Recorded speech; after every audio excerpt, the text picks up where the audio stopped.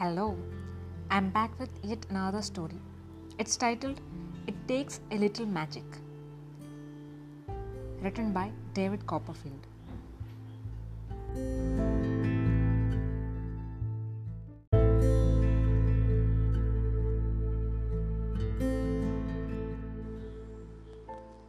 In 1981, I was performing on network television specials and just beginning to have an audience.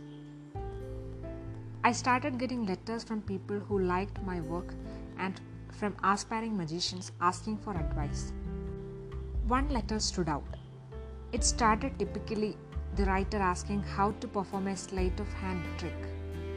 Judging from the handwriting, I assumed it was from a school student, so I sent back answer to his questions. But the writer wrote again to ask if I could get him booked on the Tonight Show. Seeing as how I hadn't even been on the Tonight Show, I didn't quite know how to help.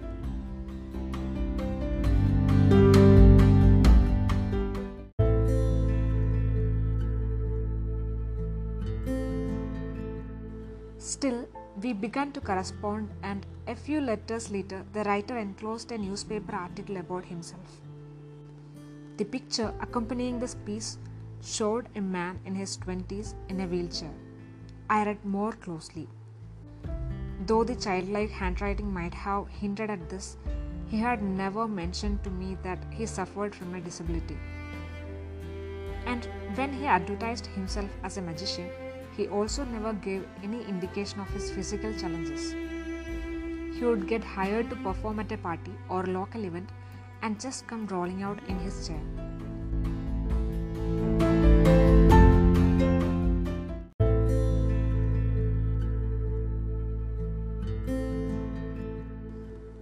I asked him, "Aren't people a little surprised when you come in, never having mentioned your disability?" He said, "That is their problem." I thought, wow, what a great self-image. He doesn't think of himself as disabled because he had a skill, magic.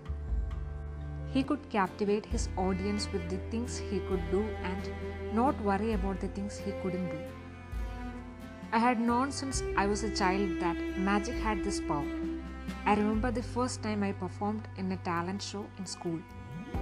Afterwards, I walked back into the classroom and all the kids applauded. I loved that feeling and I wanted more. But after corresponding with this young man, I wondered if I could do something different. I saw the possibility of magic helping other people get beyond their problems, in the way my friend had used magic to get beyond his disabilities.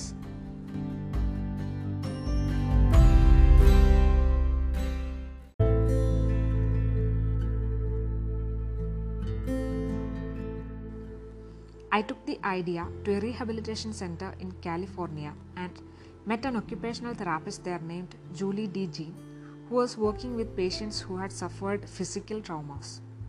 I demonstrated magic with items that are actually used in therapy: blocks, ropes, rubber bands. I tried out some illusions with Jenny, an 8-year-old girl who had had a stroke and didn't want to use her right hand at all. I taught her this rubber band trick and a short time later watched her perform it with her right hand. Her face glowed with pride. I looked around and saw that everyone else there, the girl's parents, the therapist, were crying. That is when I realized we had something. Julie, the other therapist, and I developed a program that uses magic as a therapy for patients. Project Magic. We went through all the books trying to find illusions and effects that could be therapeutic and took them into hospitals.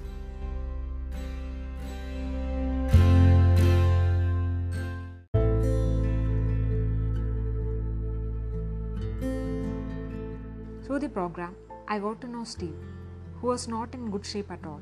He had suffered head trauma following a motorcycle accident. When you're in a physical therapy, you rarely get a genuine response from family members. They'll say things like, "Oh, you look handsome today," when the truth is that When you're in therapy, you don't look your best. One day, I stopped by to see Steve in his hospital room and he was all dressed up, his hair combed and slicked back for the first time in a long time. His family was with him. Through Project Magic, he had learned to do magic with the rubber band and the result was quite amazing. This guy couldn't even smile before. There had been no movement in his face, but when he did his first piece of magic for his parents and brother, their mouths dropped. It was probably the first genuine response he had got from them since his accident. When he saw that, one side of his mouth started to curl up into a smile.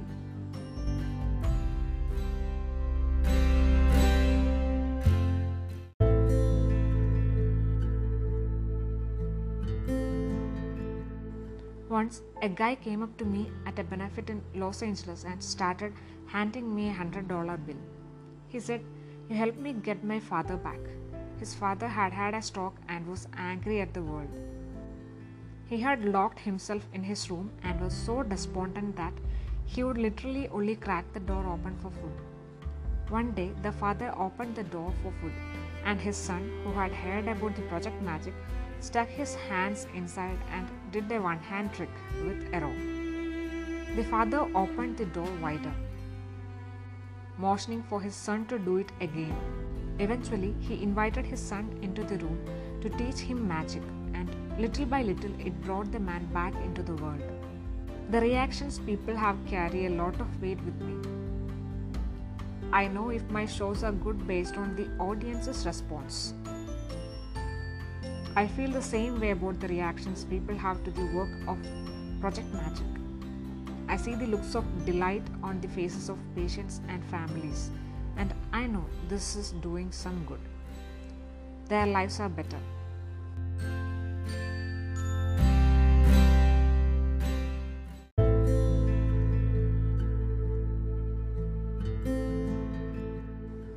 In my life, I am still searching for a balance between personal time and work. Because I loved the responses I got when I performed magic. I focused 100% on my work, but I paid a price. I put too much emphasis on the craft and never gave myself enough time to just be me. Project Magic is what finally helped change that. It taught me not just about the power of magic, but about the power of people. I appreciate a hug or a smile from someone the program has helped. I wasn't Scrooge before I started Project Magic. I was just a focused guy. But there are some similarities.